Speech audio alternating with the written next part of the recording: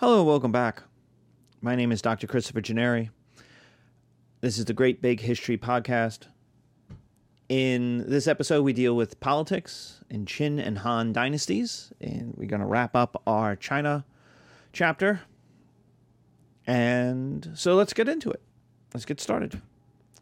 The Qin dynasty lasts for 15 years, from 221 to 206 BC. It's Qin, Q-I-N. This is the first emperor. This guy who wins following a Warring States period is going to make himself different. He's going to unite China under himself, and he's going to say, I am not a king, I am not a tribal chief, I am not weak, I am an emperor, and I am going to change how you see me, and how I act, and how the leader of China will act.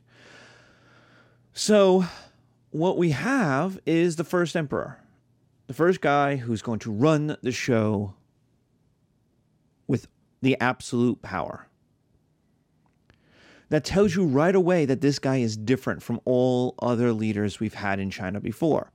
He thinks of himself as different. He's going to behave differently. And what he does is try to burn China's past. Commit China to a cultural isolation, a historical isolation. Why? Well, the Qin are kind of like China's bad boyfriend. If you've ever had, I guess girls can do this too, but this seems to be a guy thing, that you have a boyfriend who's very upset that you ever had other boyfriends. That you ever went to the skating rink with somebody else, that you have teddy bears or emails or texts or birthday cards from somebody else. And what do they say? Get rid of all that stuff. Why? Mostly because they're insecure. Mostly because the idea is if you have previous boyfriends, how important can he currently be? How much can he matter? How impressive can he be?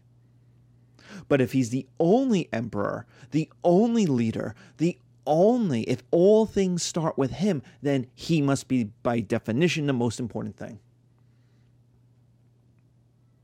There's no one to be compared to.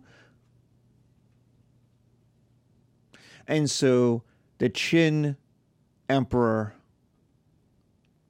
burns the past. A lot of Confucian stuff, a lot of history, previous kings, the idea being, I am in charge. China starts with me. 3, this attitude continues with the massive public works. This emperor is going to build huge things. This is the emperor that will build the terracotta warriors that are currently touring the country and in Philadelphia. He's going to start building what will become eventually the Great Wall, or one version of the Great Wall, since there's constantly different kinds of Great Wall. But he's going to do it using slave labor. Why? He's not going to pay the people. He's going to say, you owe me 3 months of labor.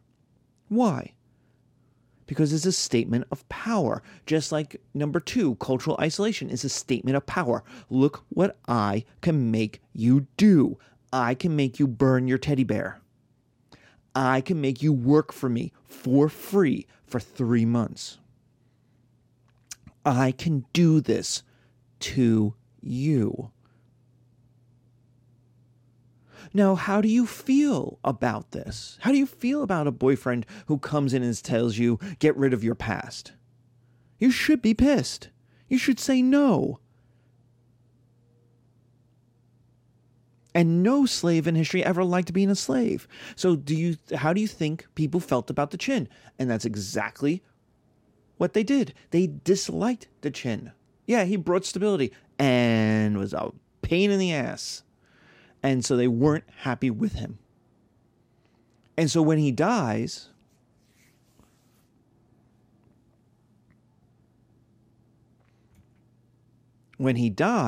you get a revolution of the nobility and the people.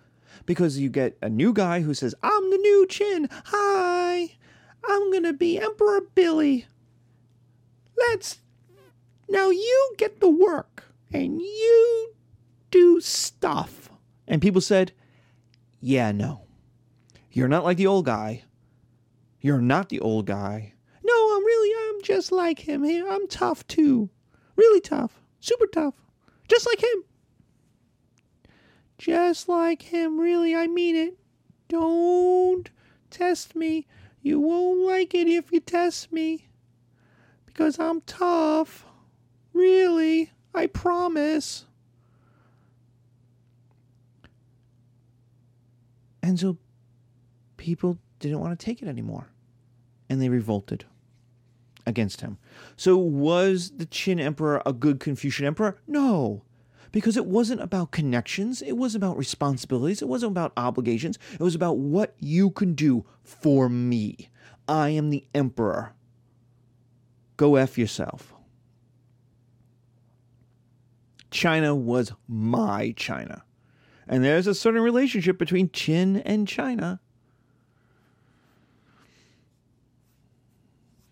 But the death of the guy, the death of the emperor, equal the revolution in nobility and the people. So is it a successful dynasty? No. We talk about it because it's the first. It creates this concept of China. It creates this concept of the emperor. It starts the journey. But in the end, people didn't want it. People didn't like it, and they rejected it when they had the chance. And what we get is the Han. Now, it's interesting that we start with the most unsuccessful dynasty, the Qin. And it's followed by the most successful dynasty, the 400 years of the Han dynasty, from 206 BC to 220 AD.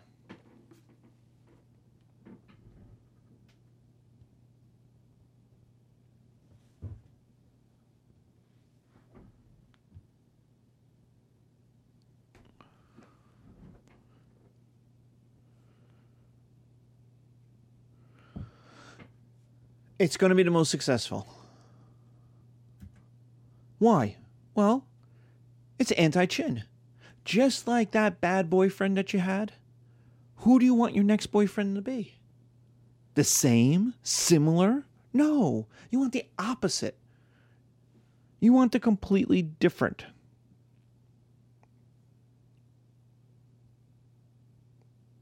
So what we had is a system in which it was all about the emperor. And China didn't like it. So is there a system that has more connections, that is more about obligations and responsibilities to each party participating in it? Yeah. It's Confucianism. And so the Han are going to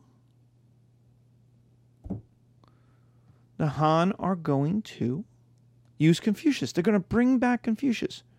They're going to be Confucian because it emphasizes this connection. And so what's the first part of your responsibilities if you're a government? We're back to protection, protecting.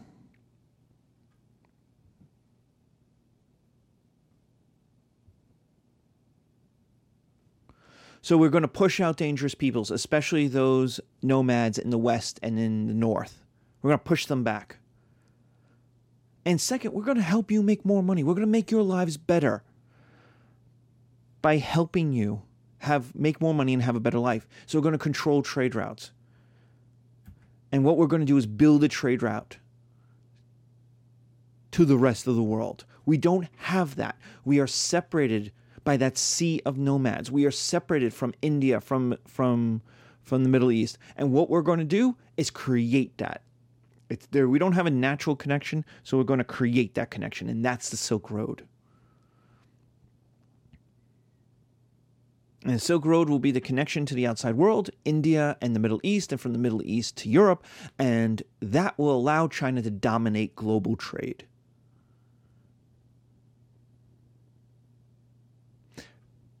China will export a large amount of the luxury items of the world. And so here's the thing. In the last 10 years, 15 years, my foreign policy magazines, my conferences have been the rise of China, the rise of China, the rise of China. What are we going to do? The rise of China. China's big. China's huge. Well, from the Chinese perspective, they go, whoa, wait. We're just getting back to where we always were. From the Han on, China is the largest economy in Asia. It has the most people, which makes it, by definition, going to have the largest economy. It produces most of the luxury goods, the silks for the Silk Road, but also the spices. Columbus, the Portuguese, the English, they're all going to want to go to, they all bump into the New World, but they all want to get to China. Why? Because China had the stuff, the tea, the spices, the luxury items they wanted and could sell for a large price. The problem was that these goods came slowly across Asia, 6,000 miles, step by step, city by city, across Asia.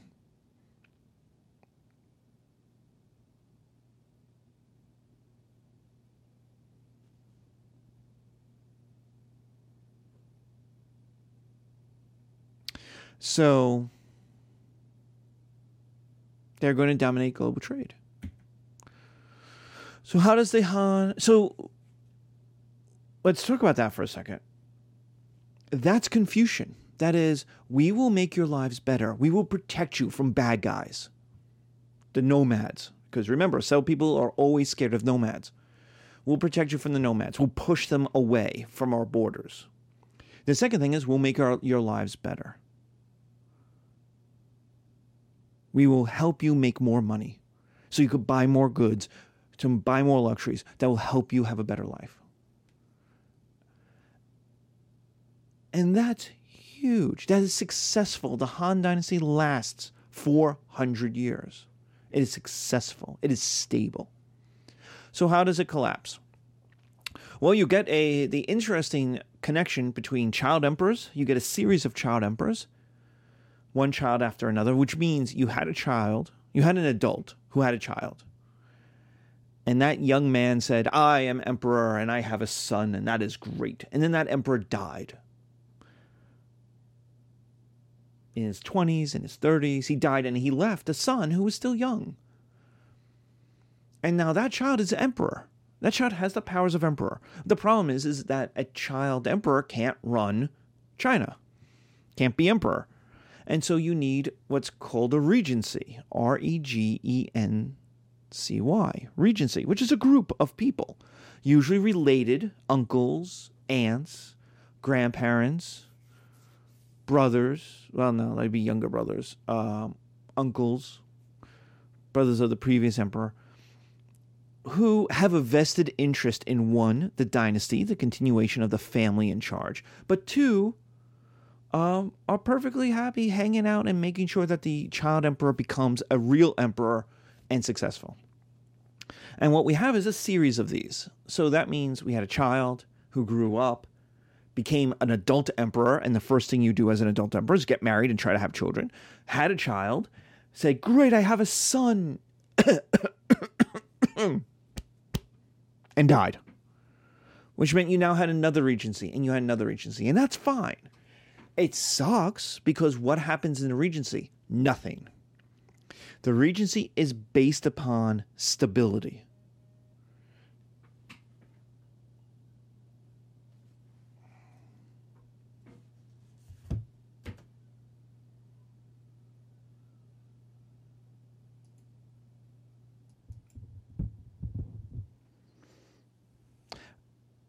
And so we have child emperors. And that's not so bad. We can survive that. Nothing much gets done in a regency because nobody wants to do anything that's going to mess anything up. They'll wait. They'll wait for the child to be an emperor and then make the decisions.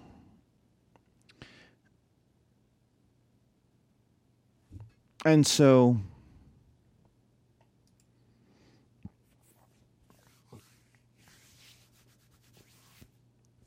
what we have is a series of about, 30, 40, 60 years where nothing much is getting done, and that's still survivable. All we need is for nothing bad to happen, and something bad happens. And what happens is a death cult, an apocalyptic death cult religious revolution that wants to destroy the world. Like, that's what they want to do. They do happen. I know they come out of comic books. I know they seem completely crazy, but they do pop up from time to time. A death cult that wants to destroy the world by first taking down government, replacing government with their own government, and then creating a government that will destroy the world. And so that's what this death cult was. Well, if you have a death cult, you got to deal with it. You can't just say no. And so what they did was hire powerful generals. And the reason why is very simple.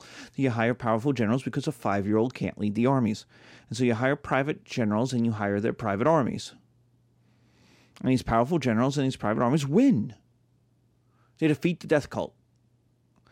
And then they looked at the 5-year-old emperor and said, yeah, we're not going to listen to you anymore. And what happened was the Han Dynasty broke up. And then immediately they started fighting each other. These guys started fighting each other to see who would be the next emperor, who would unify China.